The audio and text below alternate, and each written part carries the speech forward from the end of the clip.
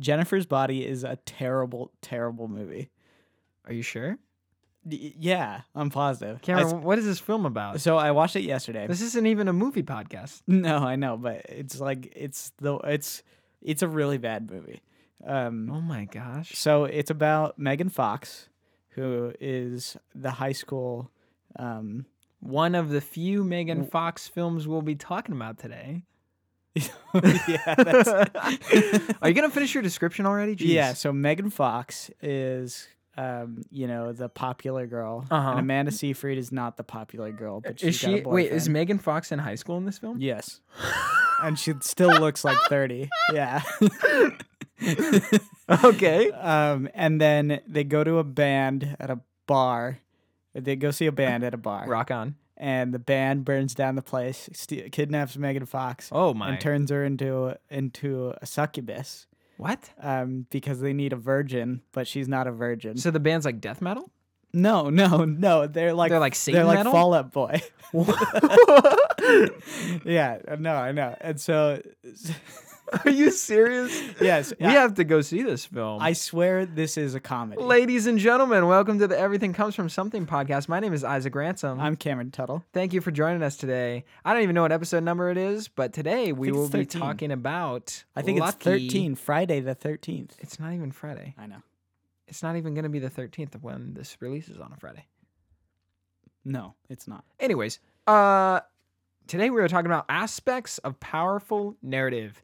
So this episode will be coinciding with different films, books, stories that we've learned about. It's a little bit of like an English narrative perspective view. Yeah, well, it's just kind of a grab bag of things that we love that stories do.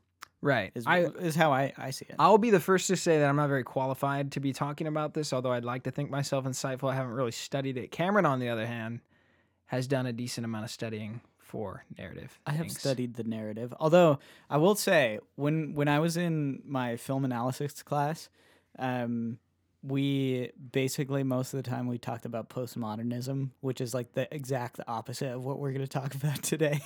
So it's like Ooh.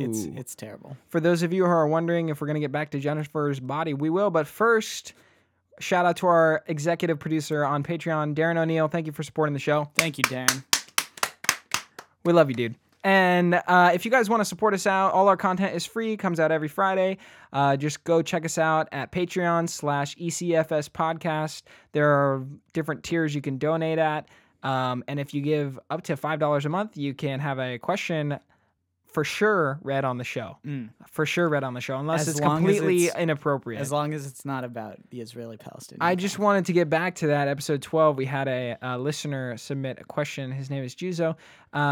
We will not be reading any more of those questions. We definitely said we were, but then we were like, wait, we're totally just jipping our own product. So if you guys want to send us questions, we'd love to answer them. Anyways. So I do have one clarification to make. In the episode when we talked about the college experience, Juzo wanted me to don't give to just this clarify. Don't give this man any more fame than he deserves. I said that he hated the roommates. That's actually not true. He wanted me to clarify. Oh. He did not hate the roommates. He loved the people, but he didn't like a specific roommate, and he didn't like people who came over. And he wasn't so happy about the antics. Okay, It was well, more the I'm thing. glad you Not cleared the up people, but the antics. I'm glad you wasted like 30 seconds of Yeah, the okay. podcast time. Let's get into the topic. It's a lot. Before we were planning this out, we were like, man, how are we going to word this? Because there were different things we want to discuss. But now we have like way too much to talk about. So let's get into it. Jennifer's Body. Okay, so Jennifer's Body is a terrible movie. But okay, so the idea kind of is, for what we're doing, we're going to contrast a couple different themes, and things that we like really take away from movies that we like and stories that we like. Because we'll be referring to a couple different novels. Yeah, and the one that kind of kicked it off was the whole movie of 12 Angry Men, which is about skepticism in the law, and it's about guilty and being proven innocent, and being proven guilty and being presumed innocent. Right. So what we want to do in this episode is, like Cameron was saying, dive into what we think are not necessarily exclusive aspects, but just our personal aspects that we think make a narrative powerful. Yeah. Potent to the point of where after consuming, you continue to think about these deeper themes and ideas. And these are some examples that we've come up with and thought to ourselves, man, like if more movies would just draw in these ideas and display them in a visual way, or, you know, if it's a book, be able to show and not just tell these specific experiences, we think that those narratives would just crack it out of the park in terms of what they're going for. And so for me, I guess the thing that really like ticks my boxes is like, does this make me either question something that I feel about the world, or does it make me like reevaluate my decisions, or does it give me a specific insight on what's essentially what the story is saying? And I think all of the positive movies that we have brought up, and none of the negative movies do that, right? So they make me like really consider like, oh wow, this is either something that I hadn't considered about myself before, or this is something that I took for granted, or it makes me reevaluate the sort of, I don't know, moral prejudgments that I have. Yeah, I think there's something cool. So here's the worst feeling. Let me go off this first. Okay. When Jennifer's you see, we'll get to that, okay? When you see a film trying to punch home an interesting idea or something cool, but they do it miserably, you instantly know. You instantly cross your arms and say, oh, I know what they're trying to say right now. Yeah. And that is no fun. That is not, intellectual at all. There's no value and meat to it. It's just like when people are trying to say something and they just say it. Yeah. And there's no like internal reflection or whatnot. Well, I'd say the big problem is that movies like that, to me, they become more like propaganda almost. There's some, I don't know. This is something that me and Jesus talk about a lot. Is the idea of like all movies have a statement that they're trying to say. All movies have something that they're trying to put out. But what is it that makes a movie cross the line into being propagandistic or being preachy? Essentially just grandstanding on a specific point. And that's what Jennifer's Body is all about. So no, not really, but it is. Kidding. It's just a terrible movie more than anything. Well, you said so. The first subject we kind of want to talk about as we're going alongside talking about 12 Angry Men is there's this cool. Well, first of all, if you don't know the story of 12 Angry Men, essentially it follows a jury and their decision against a criminal who was accused of murder, I believe. Murder. And there's a racial aspect to it. I'm pretty sure the murderer is black, right? Yeah. He's a black young kid. The alleged murder. Right, the alleged murderer. Give him his due. And all of the jury agrees that this person is guilty. Well, there's an eyewitness testimony. They have a murder weapon. So right, and so the reason that we said that this scene is good, even though the scene is the entire movie, is because the movie takes place all in this behind closed doors jury interaction. Right, and so you have these different people who are like, I just want to go home. Yeah. You have some people who are like, the baseball game's coming on. Yeah, it's hot. I have some people who are like, some characters are like, I know what it is. Some people are undecided, but there's one character who is just like, he's not guilty. I don't think he's guilty. And the whole film is all in this one room, and essentially he convinces each person individually on how he believes that the person who is being accused of murder is truly not guilty. Yeah. And when I first saw this film, the narrative and the story was interesting. People like murder mysteries and whatnot. But I think it showed sort of the power of being a skeptic in a lot of situations because it, unveils like truth behind it. Even when you're skeptical and you're wrong for being skeptical, you still know what the truth is, right? Right, yeah. And I think this film and this story really shows that idea, and I honestly, if it didn't do it in such a way that it does, because the character who doesn't believe that the person being accused of murder is guilty, he doesn't necessarily show all his cards right away. Instead, you get to see him slowly come to a conclusion as he's trying to sway everyone else on his decision as well. And it shows the power of really playing devil's advocate in a lot of different situations. Right.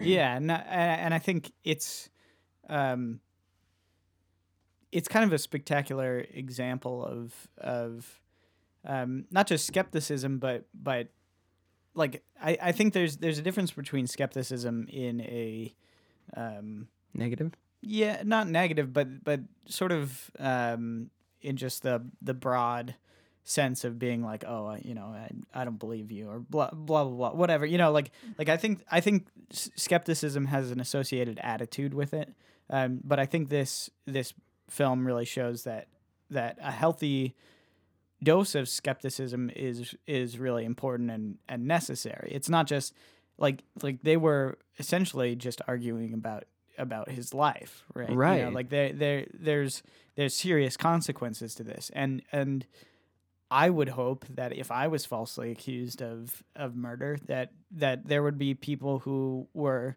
skeptical of the evidence against me. Yeah, you would hope that, especially with your court hearing happening tomorrow. So. Please, jury. That would be swaying the jury.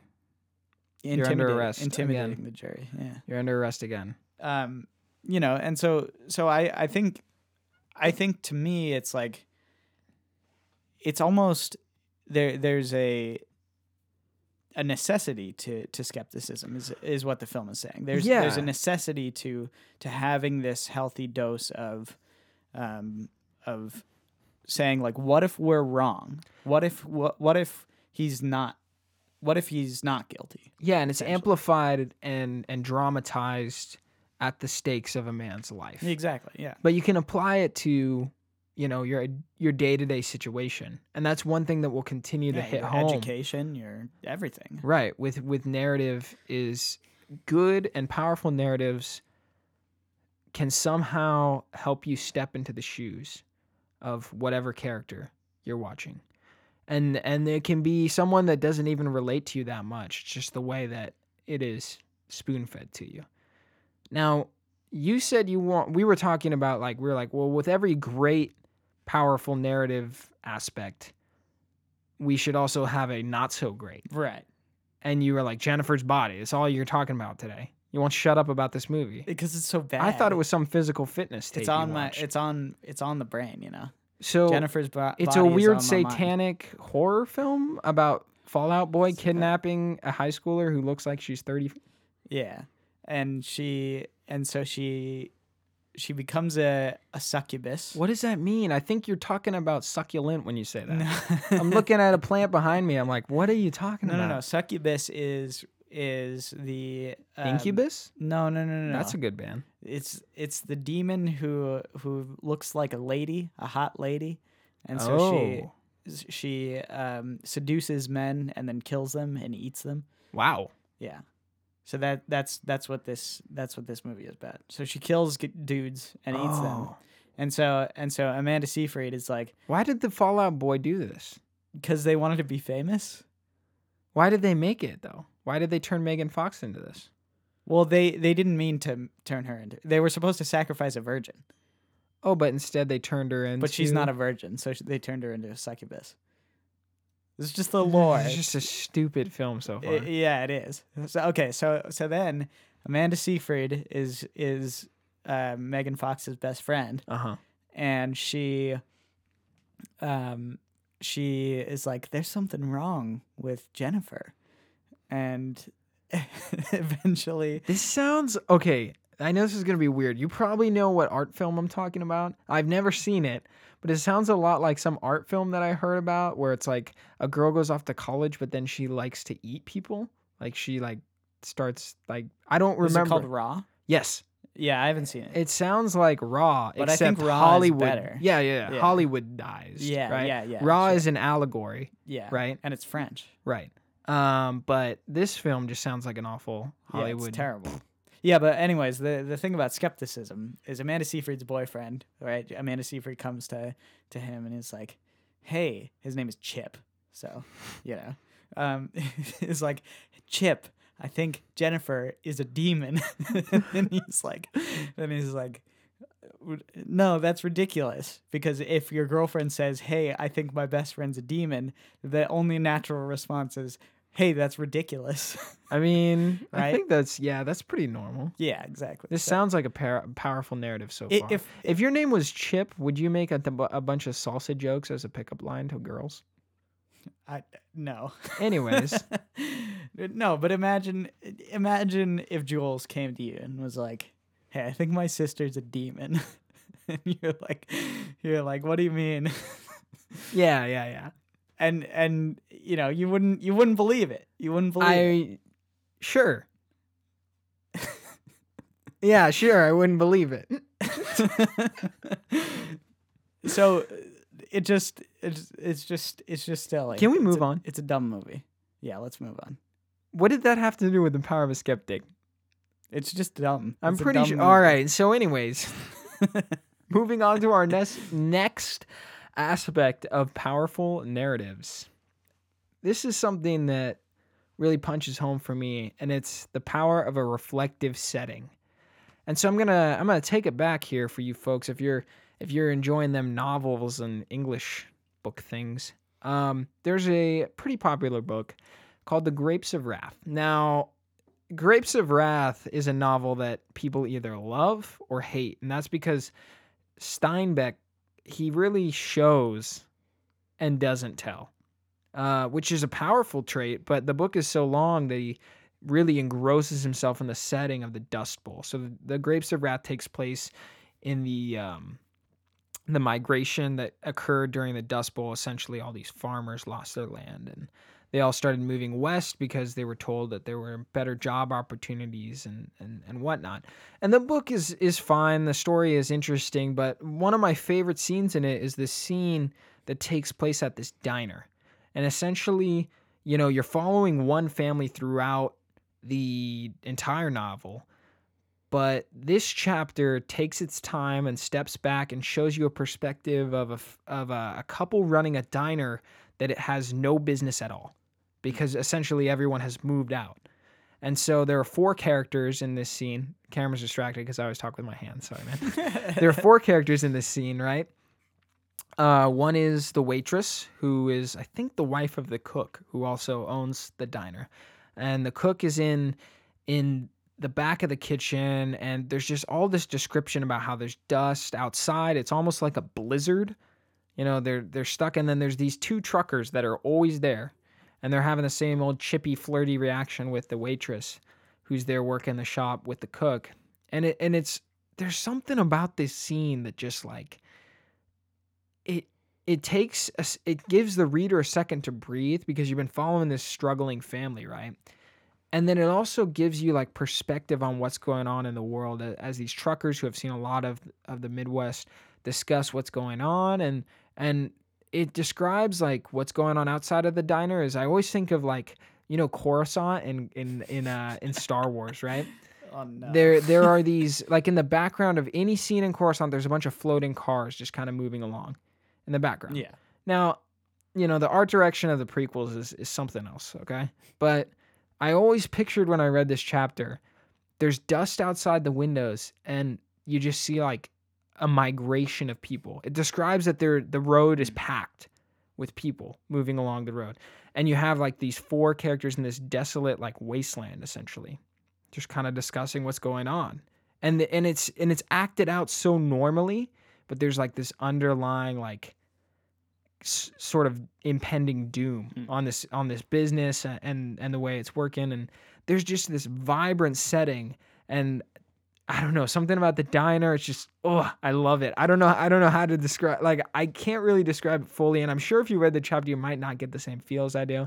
The chapter concludes with the family that you're following just stopping in, but it's not from their perspective. Essentially, they don't have enough money for one of the kids wants a lollipop, and you see like the waitress lady gives the kid the lollipop, even though he doesn't have the money. She's like, sure, like 2 pennies will be fine.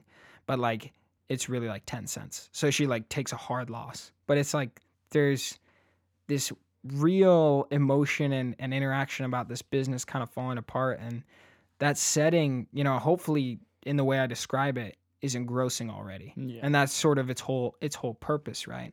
So I think what makes a powerful narrative in some ways is these snippets and scenes of powerful reflective settings.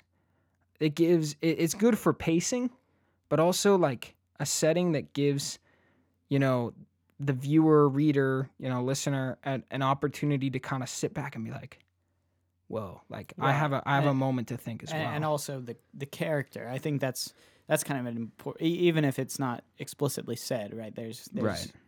sort of this implicit notion that the character is also reflecting on, you know, the events that have happened so far. And I think that happens a lot in films, and I think it happens a lot in like large like TV shows and Yeah. you know, trilogies. I think there's these reflective moments are excellent because they're so real, and they're so like you know, you've had reflective experiences, right? Yeah. You've had these moments of clarity, I guess, or moments where you look on what you're doing or what you're not doing, and you know you have this, it's like, oh man, I really I'm not doing this well, you know, I'm not doing Right. this right. And for some reason, you know this about me, Cameron, but I have an obsession with diners. You love diners. I don't know what it is. There's a scene in Drive where Ryan Gosling sits down. But not like, hold on, let's just clarify. Not like actual diners, but like fictional diners. We've never gone to a diner before. We haven't? I don't think so. I'll tell you this. I'm a big Denny's boy. Oh, you know what? We have. We went to that one. And you know what's A crazy? little I've while had a lot of reflective moments in diners. Really? I don't know if it's my influence around me, but it just continually happens. There's a scene in this film called Drive where Ryan Gosling sits down with a lady, and there's a lot of realization where he has experienced some traumatic events with, you know, this lady's now returning husband from jail. It's kind of complicated, but that scene is nice. There's reflection in the Pulp Fiction diner scene with Samuel L. Jackson kind of going along talking about what's going on in his head. Even in Baby Driver, there's a scene where they all sit down and it's like you get a moment to breathe from all the action and you see the characters for who they really are. Like there's this really awesome character interaction between all the criminals in that diner scene. So yeah, diners just everywhere in this self-reflection. But if you don't believe, what is it? What I mean, what's the connection? What's the meaning of the diner? Like, I don't know what it is. But I think you're right in that there's something to be said about it. Like, it's often a reflective moment. well, I think it's a social place and an environment where people usually sit down and talk. And there's something over glorified. I want to say it carries on from like the 50s and 60s. Yeah. There's something glorified about sitting around a table. You know, another great diner scene. What? In Silver Linings Playbook, an excellent diner scene. I have not seen this. Oh, scene. it's okay. It's very good. You know, there's something just reoccurring about diners and reflection. I think because sometimes people have meals and that's their only time to sit down and be quiet. You know. Yeah. But it doesn't necessarily have to be limited to a diner. I mentioned Train Spotting before we started recording. There's a great scene where they're in, like it's in Scotland, right? Yeah. They're in like the Scotland Hills or something. They're basically out in nature taking a hike, and the Train Spotting follows these guys who is it Scotland or is it Ireland? I think it's Scotland. I'm pretty sure it's Scotland. Okay, I'm not 100% sure, but it follows heroin addicts, and there's a scene where they're not on heroin because usually it's a trashy, gritty, disgusting movie. Okay. But there's a scene where they're out in nature. It's like foggy, and there's these beautiful green mountains, and they're just having a moment where one of the friends is like, he's like, I'm done with this life. You know, I'm tired of it, right? And it's like they have a moment of clarity. I don't know if you, like, those moments in films are the moments that punch me in the gut the most. Although the next aspects we think are also equally as powerful. I just have to give light to a scene in a film that does diner scenes injustice. Okay, it is disgusting. You don't even know what I'm going to talk about. I have no idea what this is. There's Just like me and Jennifer's Body. There's a film called Turbo Man, an excellent Arnold Schwarzenegger masterpiece, except for this scene. You see, Wait, is it actually a good movie? Except for this scene? yes, I love Turbo Man. Okay. Turbo Man is the story of a dad whose kid is Anakin Skywalker from Episode 1, and Anakin Skywalker says, I want a Turbo Man toy, basically just like Buzz Lightyear.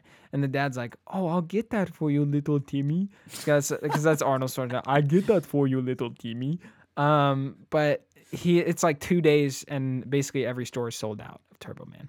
So he's on this quest to find Turbo Man. And essentially, it's a really stupid, like, goofy 90s comedy Christmas movie. Sure. So he's, like, punching grandmas in the mall trying to get this toy. And it's pretty great. My favorite is when he meets, like, this Santa. There's, like, a Santa in the mall. And the Santa's like, hey, you want to find a Turbo Man doll? He's like, I know where to take one. I know where to find one. And he takes Arnold to, like, this underground black market. But it's like all Santas are working in there, and they're like, he's like, oh, so give me Turbo Man doll, and then like he hands him Turbo Man. He's like, that's gonna be $200. He's like, what? These are like $20. He's like, it's like $200, man. And then he takes it out of the case. It's like a cheap Chinese, or it like speaks Spanish or something.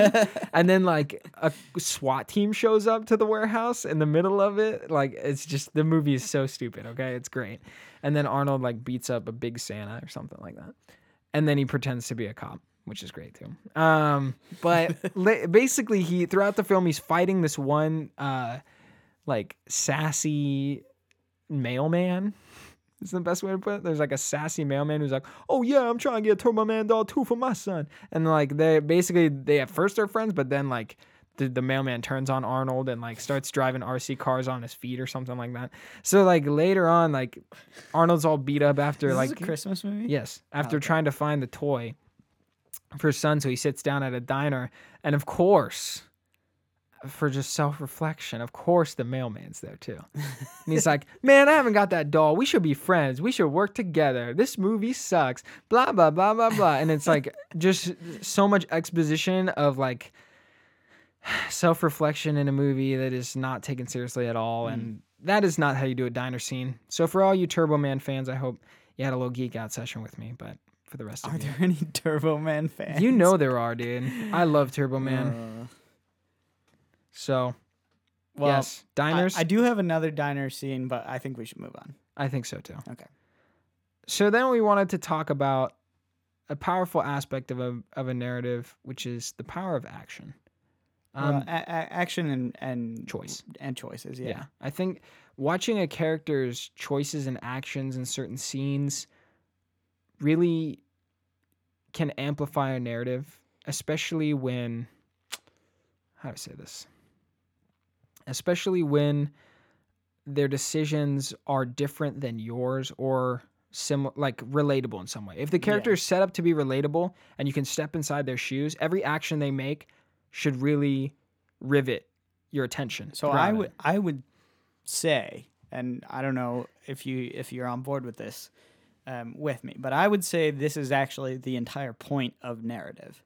Like, this is pretty much the crux of what narrative should do. Is narrative should show you a situation, something that even if it is never something that you actually could experience, you could relate to, and show you somebody who makes a decision, show you the reasons for why they made that decision, and you have to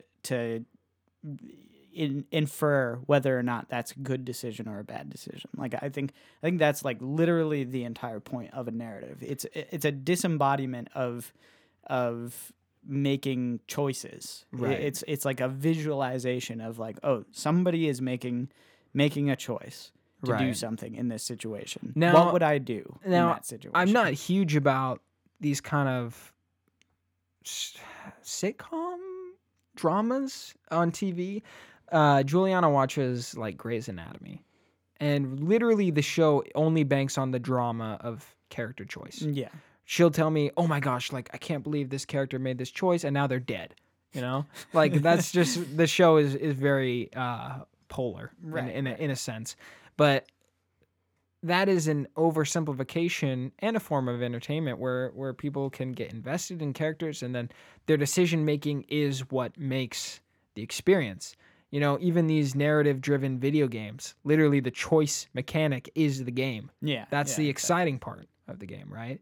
And so we wanted to tap into a specific section. We were talking earlier about some crime-based films with the diners, but it seems that this power of action and choice is so important to films that focus on characters who are doing immoral actions. Right.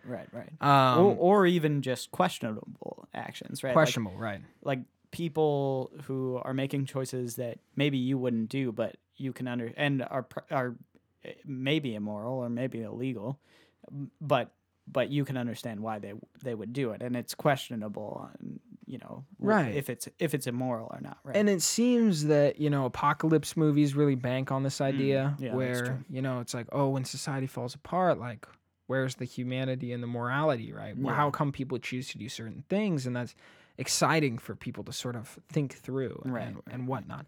But there's a novel that I have a specific beef with. Because it disregards the importance of consequence for action. But not because it doesn't show the consequence for the action, but instead shows the action and the consequence for no apparent call to something greater. And I'm not saying that every story has to have a positive ending. But if you've ever read Native Son, you would know that this story is... I mean, either the writer was only trying to think like, I'm going to show the most disgusting, vile thing in order to present something great. And if he did it for that reason, you did fine. Essentially, it follows the story of a very poor African-American guy who grows up in the ghetto. And I think this is like based in 1940 or 1950. It's in the past, and essentially, like, I'll never forget it, dude. When we're analyzing it in English, we started talking about how the author described the ghettos that they lived in as, like, cages full of rats. And we really focused on that idea. So just to kind of give you an idea of what sort of gritty, disgusting story this is. Essentially, this black boy gets a job as a limo driver for a rich white girl. Like, this family hires him, and they're like, hey, like, we want to help you out. We're highly involved in the city. We want to make a good impact for you. And, the kid basically does the best that he can, except one day he picks up the white girl when she's drunk, and he's like, great. And then he ends up taking her upstairs, and she's being loud, and he's like, I don't want her to get in trouble, which is already stupid, right? And then he, like, muffles her and kills her with a pillow to keep her quiet, which is just very dumb. But, like, I'm pretty sure the writer justifies, like, oh, he's an uneducated black man, which is very weird and racist as it is. But I mean, I think he's trying to go for like a period piece kind of thing, where he's like, oh, like he's just not that smart, right? And then it just spirals down from there, where he ends up cutting up the body and throwing it in the furnace, and then it's just like it spirals out of control, where then he just continually does criminal action until he gets thrown in jail and gets sentenced to the death penalty. And at that point, we're at the end of the book, right? And then we have this moment of self-reflection where a priest comes and says, hey, like, God can forgive you for your sins and whatnot. And, like, you don't have much left. You're about to go die in the electric chair. We're going to send you off right now. And he basically just, like, looks at him and he's like, I'm not sorry for anything I did. And I don't believe in God. So I'm going to go die. And then he just walks straight and dies, like, very cocky. And the story means nothing. Yeah. I won't say it means nothing. But I don't know how showing the consequence for that action didn't really, like, spark forth some sort of response that would be realistic, The kid never has a breakdown. The kid is never like, I'm trying to remember if he cries in the prison cell. He might. but it's like such a one-note character that I have just no liking for it Yeah. at all. Well, and it seems like it's not that the actions don't have consequences, but it's almost like there's this sort of nihilism and um, I don't know. It seems like the story is um, banking on this idea that, you know, maybe his choices didn't really matter. You know, and maybe his choices didn't really. Yeah, it was almost like he was started in a trash can and he ended up in a trash can, and there's really no fact that he was going to get out of the trash can. Yeah. And I just fundamentally couldn't put myself in that shoe because I'm really a strong advocate for like personal responsibility. Yeah. And so maybe it's a subjective thing. If you enjoy Native Son, I'm honestly curious to know why. There are very smart people that I know who have looked into this book, and they'd look at me like this is only some sort of weird period piece or something like that, where they're trying to capture, the disparity of a certain class during that time. And there's just so much wasted potential in that. Yeah. So much potential that can be locked in, like really displayed. And so while we're on the subject of crime, Well, I think something. So I guess on the flip side, it's like these actions didn't really have any. I mean, they did have consequences, but they didn't really have any like effect or anything where he's sort of self-reflective or anything like that. But in Breaking Bad, which is, I don't know, one of my favorite TV shows, basically the whole movie is about TV show. sorry, the whole TV show. Cameron watches all 8 seasons? 5. All 5 seasons? Cameron just sits down and watch all 5 seasons like over 4. How many hours would that be? Over 50. 50 hours. Dang. Yeah, so Eyes taped open. You just go for it. This movie's great. Basically it's about Walt essentially just ruining his life even more and more. And it's Not Walt Disney. no, not Walter Disney, White. Walter White. And it starts with him making a decision that is wrong and bad, but you can understand why he did it. Right. And then he doubles down and doubles down and doubles down and keeps making terrible decisions. And about maybe 2-3 seasons in, 3 seasons in, he's like completely lost sight of what his original Purpose. intent was, Right. which was making money for his family. Yeah. And by season 3, he's just trying to be the best meth maker in the business. He's just doing it for his own personal Right. personal gain and personal glory. And then season 4 comes around. There's sort of an adversarial thing that happens in season 4, and then season 5. Essentially, the whole season is about him understanding what he did, understanding why he did it, and understanding that basically now it's too late. Yeah, there's a moment where action is met with consequence, but there is a narrative purpose Yeah. behind it, and it hits home different, feelings that someone like that could go through. And it still ends in, he's spoilers, I guess, but he still dies in the end. I guess that's not really a spoiler because he's got terminal cancer, but he dies in the end. But it's essentially, is a sad, I guess, ending. It's not really that sad, but it has there's something about him being reflective that entire last season, and him being like, this is essentially the monster that I've created. I'm the monster that I've created.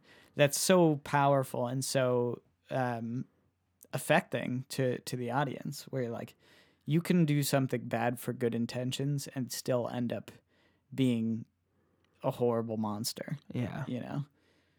So I don't know. Yeah, I think the power of action or power, consequence, and choice is a big subject across all narratives. And most, I'm pretty sure that all stories have this aspect in it. Yeah. It's just when it's done right, it really supports the narrative in a great way. Yeah, well, and I think actually we were talking earlier about this idea of the moral of the story, right? Like you always get told, like, or you get asked in English class or whatever, like, what's the moral of the story? What's the Right. moral of this story? And that's supposed to be like your base analysis, but that doesn't even really matter. It's like it's like you can tell the moral of Breaking Bad is don't make meth. Right, like don't make terrible decisions. That's a simplification, but Yeah. but in any case, the importance of Breaking Bad and why it's 5 seasons long is not the moral of the story. It's The journey. It's really the journey. yeah, and it's the deciding it's what leads up to the moral. You know, Right. if you could just boil down the story into one sentence, you're missing the point of the story. You know, the point of the story is to have supporting evidence and backing up that moral claim and showing why this is an important moral imperative, or this is not the way you should live, or whatever, you know. Yeah, and it's not like when people tell you lying is bad, that they're doing it without the experience of knowing why. Yeah. You know, and I mean, you can't you can't say that about every moral, right? When someone's like, murder is bad, I'm not hoping that every person that says that has experienced murder, but to some degree, they've experienced how that is bad. Yeah, right? or they know through observing Yeah. and experiencing life and seeing different things like that. But yeah, no, definitely. But when you watch somebody make bad decisions, or when you watch somebody in a hard situation make the positive decision or make the good decision, like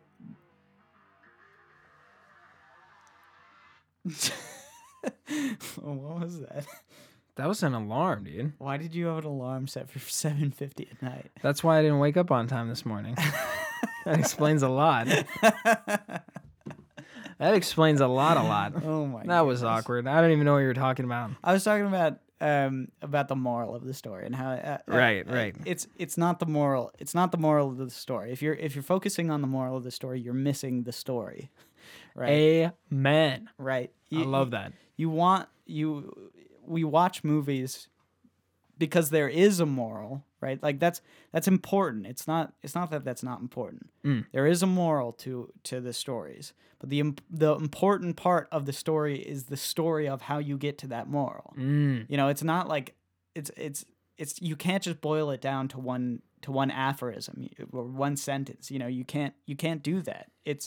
It's the narrative process. That's what's so important about this narrative process and this thing that we're doing. This, I would say it's almost like a unique human experiment. Is where we're essentially we're boiling down decision making processes into visual and written mediums that other people can watch and read and say, oh, this is how I should live my life, or this is not how I should live my life. Yeah, I mean, you look back all the way to the Greeks with their stories about, the gods and their stories, like the Odyssey and the Iliad and things like that.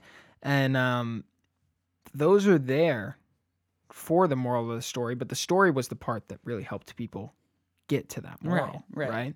And I don't think it's any different now, right? No, We have I agree. storytelling, maybe not with a guy telling a story to an auditorium.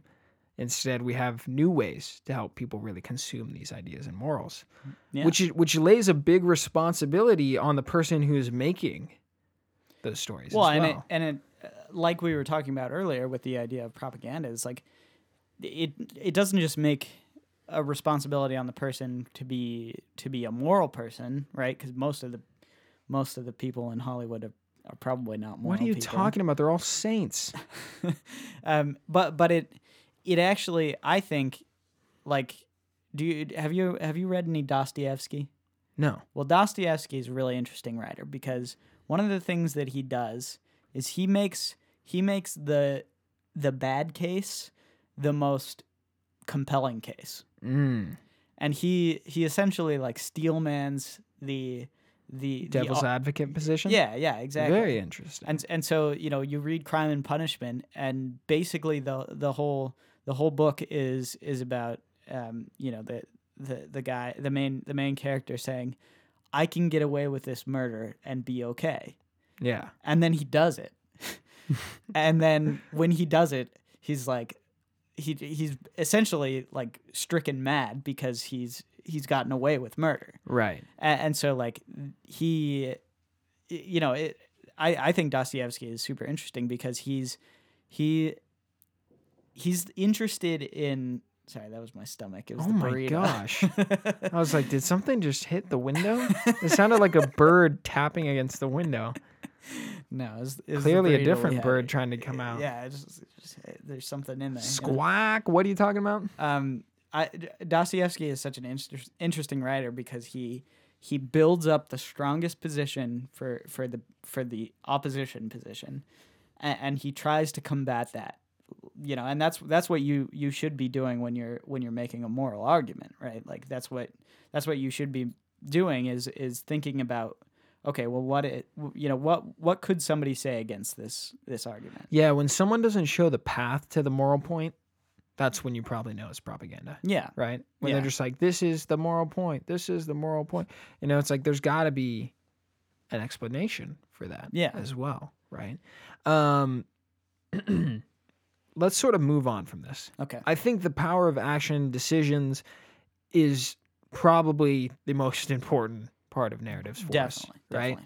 So we're going to get into some other little side things that we think are fun and also give us an opportunity to talk about things that we think do a good job of it. Cameron, please, like, we're coming up on an hour, man. You can't spend 6 hours talking about this. What, Batman? If you didn't know, Cameron is a huge Dark Knight fan. I love The Dark Knight. And one of the things that The Dark Knight does so well is this idea of chaos and order. And just to briefly summarize, chaos is obviously the Joker. Order is obviously the Batman. And this is essentially the whole axiom of the movie is that chaos is chaos can happen in any order, in any ordered position, and the biggest goal for chaos is to make order become chaos, essentially. And so that's the Joker's goal, right? That's the Joker's goal, is to get Batman to break his own rules, right? And Batman's rules are you know, his own structured order so that he doesn't violate any of his own, you know, moral principles. And the only way for the Joker not to win would be if Batman violated those moral principles. Yes. And that's, to me, that's like such a brilliant embodiment of that idea that chaos is essentially just wanting order to bear down on itself and to, you know, and so that chaos will come up out of the order. Right. And you know what's crazy about The Dark Knight is that you could totally watch this film and not even notice that black and white dichotomy. And I think most people enjoy exploring the gray of certain ideas and whatnot. So to be able to present a black and white in a very interesting way is very compelling. And I think that's why The Dark Knight works so well as a movie. Well, because both the black and the white have pretty good points, right? Like Batman is probably right to not want to kill the Joker, but the Joker is also probably, you know, I mean, he's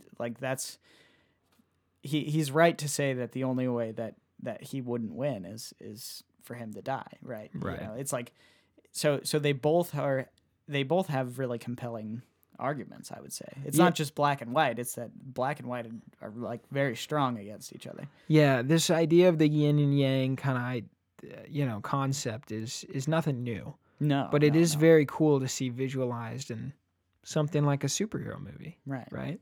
And I think that's what a lot of people enjoy about superhero movies, and even any movies with heroes, is watching someone with a good heart and good intention fight someone who has the complete opposite, right? There's just someone who's pure evil. Now, I know a lot of people can be like, oh, like, the thing about the Joker is that he's not just pure evil. He seems more complex than that. But every once in a while, I still enjoy a movie where it's like a character is really good just to be good. He's just like a pure character, right? Against a character who's just really bad and very specifically bad. And I can see how that has been done in a plethora of shallow ways. Yeah. But it always seems, what I do notice is that we get a lot of films where it's like the character is just pure good and then the villain is like gray. Or like, or just uncompelling, or like, you know, then or the hero is like gray, and then the villain is like bad. You know, so if you look at like anti-heroes like Deadpool, it's like, you know, Deadpool is interesting because he's not your normal hero, but then the villains, there's not that dichotomy because the villains are just bad to be bad. They're just they serve a different purpose, right? That concept isn't there. Like on the flip side, you know, you have someone like Rey in The Force Awakens, who's just pure good for no reason, right? She's just clean good. She good guy. You know she good guy. And then Kylo Ren is like, for some reason, you know, he's bad, but he doesn't come across as like completely evil. Like he's trying to prove to you that he's evil. super evil, but no one is convinced in the audience, right? Yeah. Everyone's like, he's young, so he's probably going to be good eventually, right? Or he's probably going to be some sort of, you know, gray area character. One of the worst examples, though. So what I'm saying is, it's not that it has to exist. All black and white, like, is not needed in every story. But when a film attempts to put them up, like to have a good versus evil, and that's like one of the main staples of the story, and it falls short, it's a total train wreck, just like Man of Steel. Yeah, well, and I think what's like the absolute necessary if you're going to make, you know, a good character good and an evil character evil is for there to be a reason why they're that way, right? Like, yes. There needs to be something that compels them to be good and something that compels them to be evil. Which I actually think this movie that we're going to talk about does kind of set up. The Man of Steel? Yeah. I think it does actually set up a reason for why Superman wants to save his home and why you know, Zod wants to terraform the Earth. Right. But it's also just a horrible representation of you know, chaos and order. It's like they're both order and both chaos. And both chaos. Yeah, exactly. They cause utter destruction, and then they're both like have sticks up their butt. Yeah, and Superman's supposed to be this like good guy. He's supposed to be like, yeah, I'm the good guy. My cousin who's like a street preacher, we went to go see Superman. Okay, and I love my cousin Chris. He's a great guy, okay?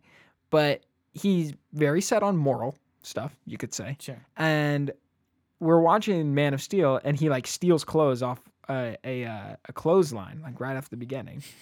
And he leans over to me. He's like, "Isn't Superman supposed to be like a good guy? You know, he just straight up stole those guys' clothes, right?" And I'm like, know about property rights? Yeah, but it's just like a small thing. Yeah.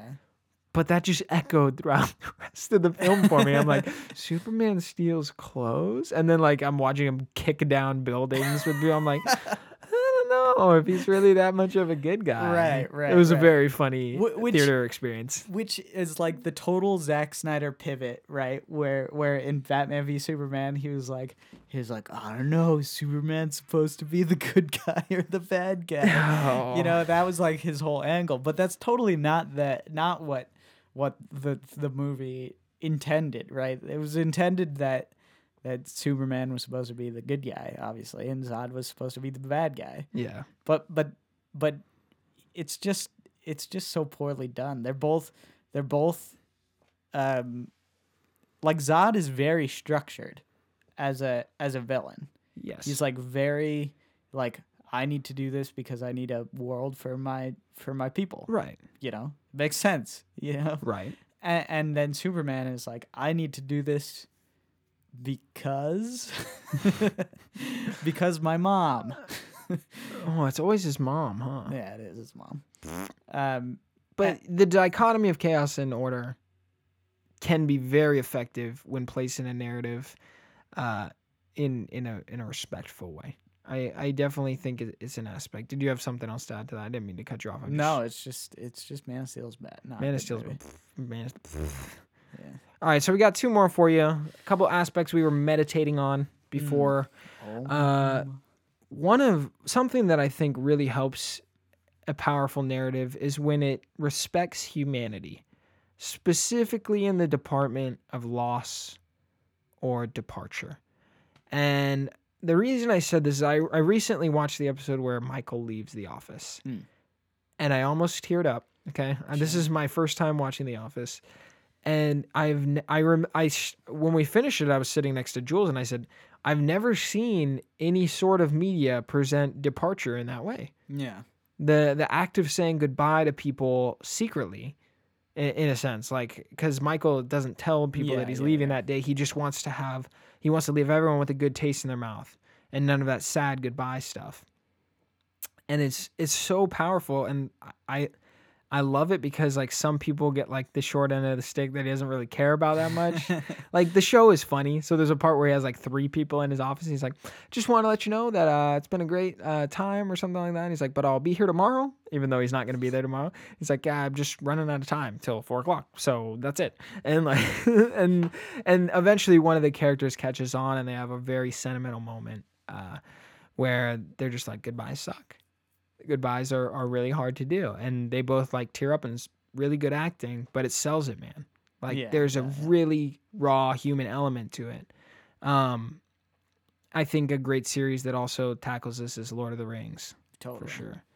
We were talking about the end of the Fellowship. Yeah, which is, I mean, it's like, you know, when I first saw it, it was just heartbreaking. You know, it's not even really a goodbye. I mean, there's elements of goodbye, and the Fellowship is breaking, right? It's fragmenting, and you know, Boromir dies, and that's kind of that's a really interesting conversation on its own, right? Right. But the goodbye has essentially Frodo he's saying goodbye and not even telling people that he's leaving. He's just gone. He thinks that this is the burden that he needs to carry for the rest of the Fellowship, and he needs to do it on his own. And his best friend Sam is not having that, you know, and he runs and you know, almost drowns, and it's like, I made a promise to protect you, Sam. Yeah, or Frodo. I made a promise to protect you. It's just such a real human interaction, and it cuts through and really amplifies the narrative for the whole story. Totally. The end of that movie would not be as great if the Fellowship fragmented in a sense where, you know, the characters didn't have a moment to show like their human element. Yeah. They're like flawed, falling apart, you know, trying to keep it together sort of element. And before that scene, you know, they had lost Gandalf, who had been their leader, and, you know, you see Boromir really kind of fall into an evil calling and whatnot, and you know, he dies, but it's still an honor and whatnot, and there's these ideas that just, the end of that movie is exciting because you're like, oh, I know there's more to come, but it really highlights that element, you know, and I think it's really cool, it's really powerful. Yeah, I agree. The end always makes me tear up every time. Yeah, the end of the Lord of the Rings is pretty similar, but something about the Fellowship breakup is substantially. If I can't carry the ring, I'll carry you. That's the end of the. Yeah, I know. Yeah. So yes, the respect of humanity, you know, the power of loss and departure. I think a lot of war movies do this fairly well. Sometimes war movies fail terribly at it.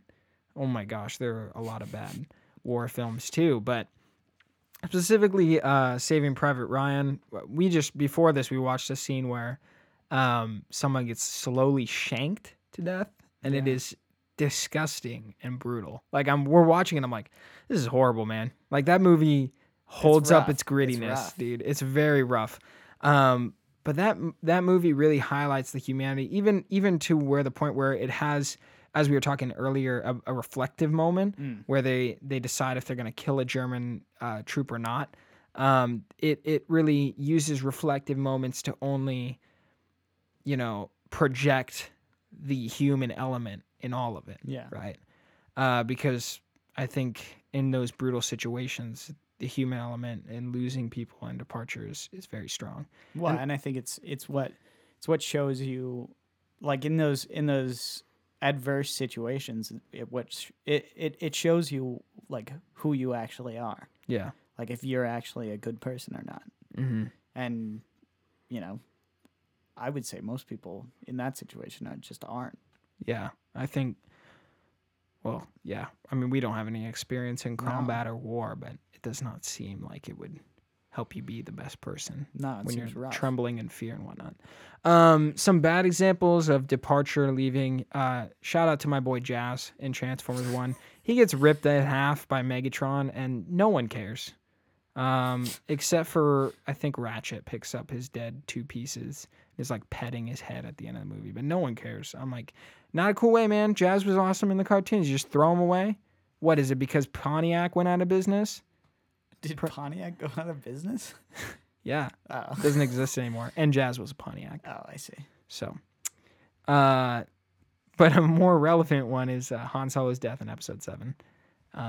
Not a nice farewell to a character.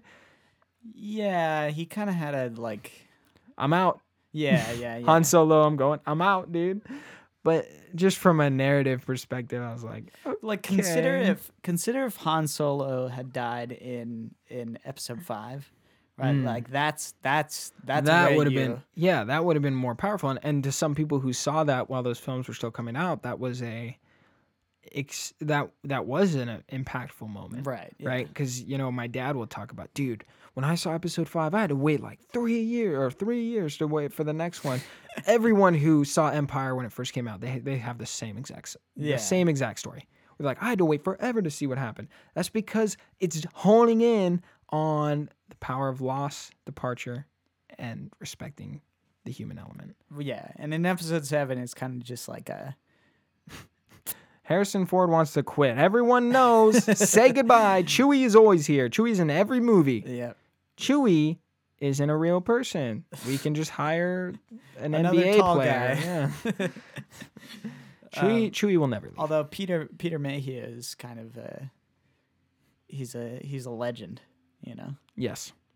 But yes. In any case, I think it's fine. It's fine. It's a fine moment. But it's not like it's abrupt and it's not like the best way that you could kill off Han Solo. I'll just say that. Yeah, dude. Where's that like Western, like the end of Red Dead Redemption kind of moment for Han Solo? That's what I wanted. Yeah, where you like imagine if like he a just standoff. That would have been way cooler. Cool. That would've been He's like, this is the last one to go, Chewie. And then like he takes a shot of like Star Wars vape or something. Whatever's like a cool cigar, a cool Star Wars cigar. Star Wars vape. Kicks open the door, pow, pow, pow, pow, and then he just gets like 12 blaster shots to his chest and like falls down. That would be so cool. Yeah. Or he dies like Boromir. Like imagine if he died like Boromir. What if he like had a last moment with Chewie? No last moment with Chewie. Yeah. Like we'd be like, there needs like we would have all cried if he had like a doesn't he say something like, oh, you're no longer endowed to slavery or whatnot to me? He's or not a slave. Well, like isn't Chewie's there not a slave. Yeah, there's some weird line where it's like in Episode 4 where they're like, oh, Han saved Chewie from slavery or something, so he's like a servant to him or something like that. Maybe. There's a weird line in The New Hope about it. I don't know. I'm not sure. I don't know exactly. Yeah. But not according to Solo, a Star Wars story. Well, their explanation was that he freed Chewie. Yeah, no, so that's true. Yeah. So that is also an important aspect of narrative. We're coming up here to the end, but a last one that we wanted to touch on was the power of sacrifice, which kind of coincides with, loss and departure. But a story that I thought did a great job showing the power of sacrifice is Whiplash. Definitely. Which is a film about a music student who gives it his all for a professor who is a total jerk, and played by J.K. Simmons, right? Yeah, yeah. And basically... you know who's in Jennifer's Body? J.K. Simmons. Was he part of Fallout Boy? No, he's an old teacher who has one hand. Does he get eaten? No. Oh, too bad. Yeah, That would have no. been funny. Would have been. He's That also would have been fairly he's, inappropriate. he's the MVP of that movie though. Oh, Yeah, seriously. shout out. He's really good. Everyone, we're going to see Jennifer's Body at AMC Saratoga on Friday. No, I'm just kidding. We're not doing that. It's also So- not in theaters. Not anymore? It's in 2000. It came out in 2009. Oh, what the heck? Yeah. I think you're talking about it like it's a brand new movie. No. Well, this is news to me. We should get it to play in that, like, what's that theater you go to see, like, old art movies? Alamo Drafthouse. Let's get it to play in Alamo Drafthouse. Yeah, maybe. That sounds like a great I saw idea. Fight Club in at the Alamo Drafthouse. It was really good. Very, very cool, Cameron. Let's just, Good like, movie. wrap up this podcast, okay? Jeez. So Power Sacrifice, Whiplash is about a student who gives it his all to play these drums. He's really good, but the teacher's like, you suck, and it drives him to the Throws a point of cymbal at like, his head. yeah, he drives him to the point of like going crazy almost. And that movie kind of shows a message between like two power figures where they're like, they have to give it all. They have to sacrifice everything they have. Like, doesn't he end up losing his girlfriend? And Yeah. He loses so much just to play in this stupid band, and at the end he does it. Right. Yeah. But it shows he like, kills it. yeah, he destroys it. He does such a good job as the drummer. Really a great film. You should see it. It's not too long and it's very entertaining. Amazing film. But that movie shows the power of sacrifice. I think it's on my top 5 of the past 10 years. It's surprisingly good It's an amazing movie. for someone who doesn't enjoy jazz too much. Yeah, I like jazz after that. definitely. It's a really good movie. Yeah. Yeah. But Sacrifice is seen in a bunch of movies. Well, and so the thing about Whiplash is basically what its claim is like you have to sacrifice everything Yeah. if you want to reach your dreams. Heavy-handed message. Definitely. Yeah. Definitely. And another movie that doesn't talk about sacrificing everything Oh, but it tries. is The Last Jedi, but specifically a sequence. We're coming out with the references, you guys. We really are. Nothing but Star Wars. I know we're we're big shills. We're big shills for Star Wars. Our first episode of the podcast was a Han Solo movie review. Yeah. What a strange first episode for Everything Comes From Something. Eh. We tend to pick more of an intellectual route, Yeah, we did. Yeah. but not for, well, I mean, credits to our first episode. We're the best. Let's get back to We're the best. Let's get back to Rose's sacrifice. You mean Finn. So there's Star this great Wars. moment in The Last Jedi where one of the main characters, Finn, who does absolutely nothing in most of the films, decides... No, in that film specifically. In that he film does something in No, he's a pretty good character. in- Yeah, I liked him in the first one. The episode 7, I liked him. But in episode 8, he does like nothing. And he only screws up stuff. He destroys a casino planet. Um, Frees a dog man. gets upset beast. when he's put in jail for illegally parking. So Man, every time I think about that movie, I think about just how so much of that movie is stupid. kind of stupid. So Even though I like it overall, Finn it's is got a like- good feeling, let's calm down. Okay. but it just Well, we a disagree. lot of it is stupid. Did you know that one of our listeners said that we just agree on everything? That's not true. That's not true. I hate Cameron, first of all. That's why we do this show. Wait, did we agree on everything? No. I know you're a socialist pig. I'm just kidding. So, where were we? Dude, once we hit a minute, an hour and 5, it just goes off the rails. It really does. So, enjoy it while it lasts. We have no. Finn is driving into a massive mini Death Star turbine, and he's like, I'm doing nothing, so I'm going to do something finally. And so he's like, there's all this epic swelling music, and he's like about to give his life. And for me, when I was sitting there in the theater, I'm like, dang, this is intense. Because the Yeah. movie has high highs and low lows. That's my Right. big Yeah, problem totally. with The Last Jedi is it's high highs and low lows. And I'm like, wow, this is super intense. And then Rose saves him. She Rose crashes. So into- Rose sabotages Finn's heroic suicide. Right. Okay. And then as Finn comes out of the cockpit, he's like, "What the heck? What are you doing? What are you doing?" And she's like, Don't you know? Sacrificing the ones you love is the ones you love is. We have to fight for the ones you love, or something terrible like that. She says the worst, most terrible line in the entire movie. You know why she said that? Even worse than She said it "Shut because up and follow my orders." she said it because Mickey said that she had to say it. So, Well, but imagine the flip side, right? Imagine Finn is driving into. He's like, the music is swelling, and then it just blasts, and he just burns up like a cartoon. yeah, but you know why they didn't do that? It's because, oh boy, can't sell any more toys. Yeah, They needed to sell those Finn toys. No, okay. So Think about how many Finn toys would be on the discount rack. But here's the problem. All the Star Wars toys are on the discount rack right now. sure, yeah. But Juzo says that basically that sequence. What, is Juzo a host on this podcast? He should be. I'm just kidding. He says that basically that scene would have been okay if she had just been like, "What are you doing, you idiot? That's not gonna work." Right? Like if it was clear that his sacrifice was not obviously going to do anything, like it probably would have been better. Let me just tell you something, Cameron. When we take levels for this show before we start recording, and you start eating the mic like once we start recording, it's very frustrating for me. I apologize if our audio is a little bit off. No, our audio's fine. We're trying. Our man. audio's fine. Our audio is perfect. Perfect. This show is perfect. Perfect. So, anyways,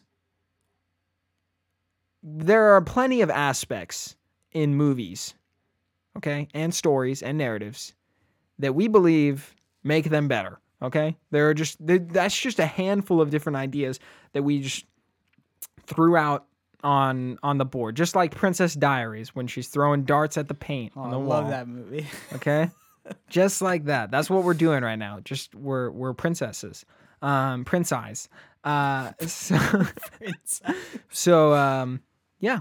We hope you enjoyed our brainstorm. Well, it's getting late. And I think I'm gonna let you hold on. I'm gonna let you talk. And I'm just saying, thing- this is a wrap up. If you're like, gosh, I cannot stand the sound of their voice any longer. We appreciate you listening this far. At this point, we're just gonna keep going. An important thing to note, right, is that these aren't the only theme. I think we kind of just boiled it down to specific themes that have really made an impact on us personally. Right. They're not required to have a powerful narrative. That, and there's also way more in the world that we just can't cover. Right.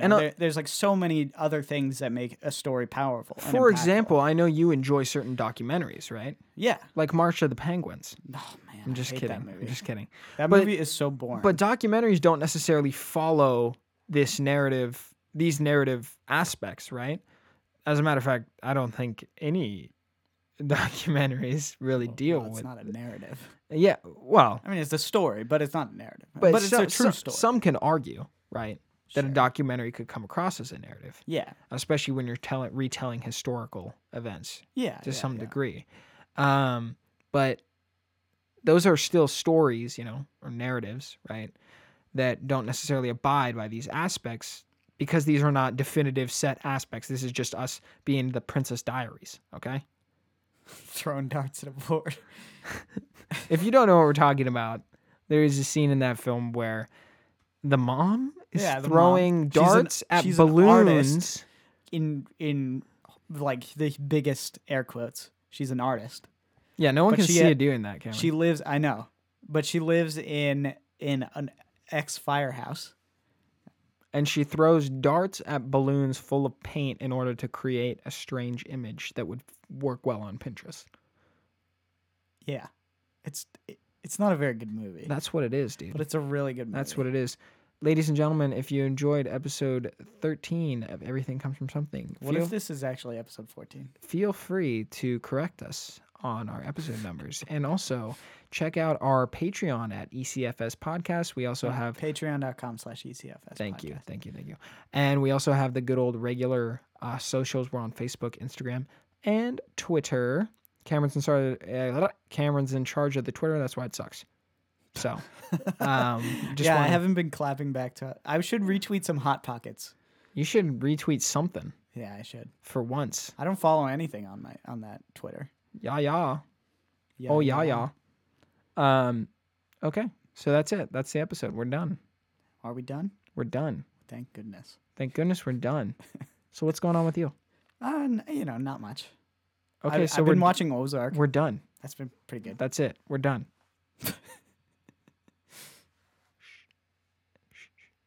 If they sit through the silence. If they sit through the silence, that means they probably got this extra part at the end, which is where we're launching our second topic for the show. Oh yeah, we are. Oh yeah. What's our second topic? Jennifer's body. Not Jennifer's body. Let's talk about the fact that you have never seen Transformers. Dude, One, two, three, four. I've never seen Transformers. Any Transformers movie. That's a mistake. Really? And we I should did watch. see the first G.I. Joe though. Dude, G.I. Joe 2 is better. Yeah, that's what I heard. I've told you. Because of the nuclear. Yeah. The nuclear missile crisis solution. The other day, I was having a conversation with Jules and my brother, and we were talking about how terrible it must be to live in Florida. Right now, or just in general? Just in general. It's terrible right now because they're in a flood, right?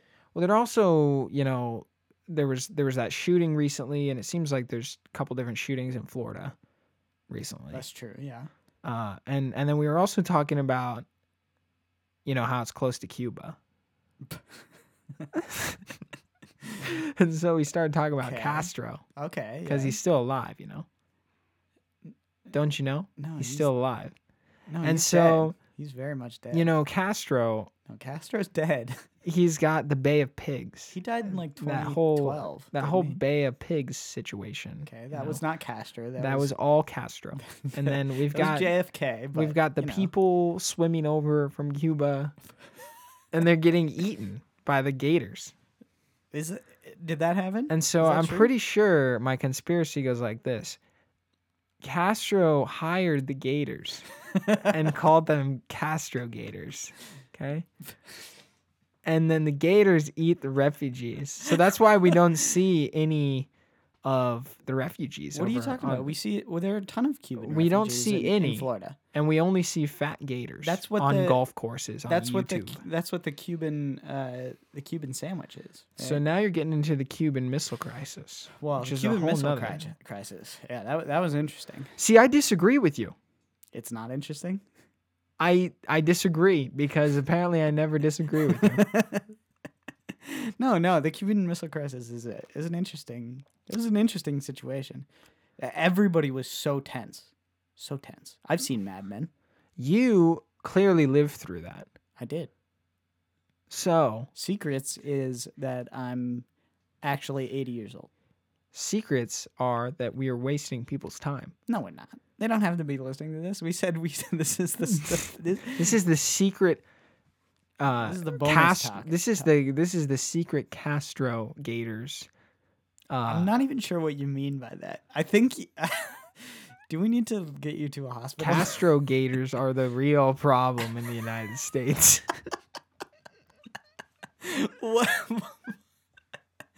What does I don't know what that means. I just needed to tell you, Cameron. I needed to tell you on the air.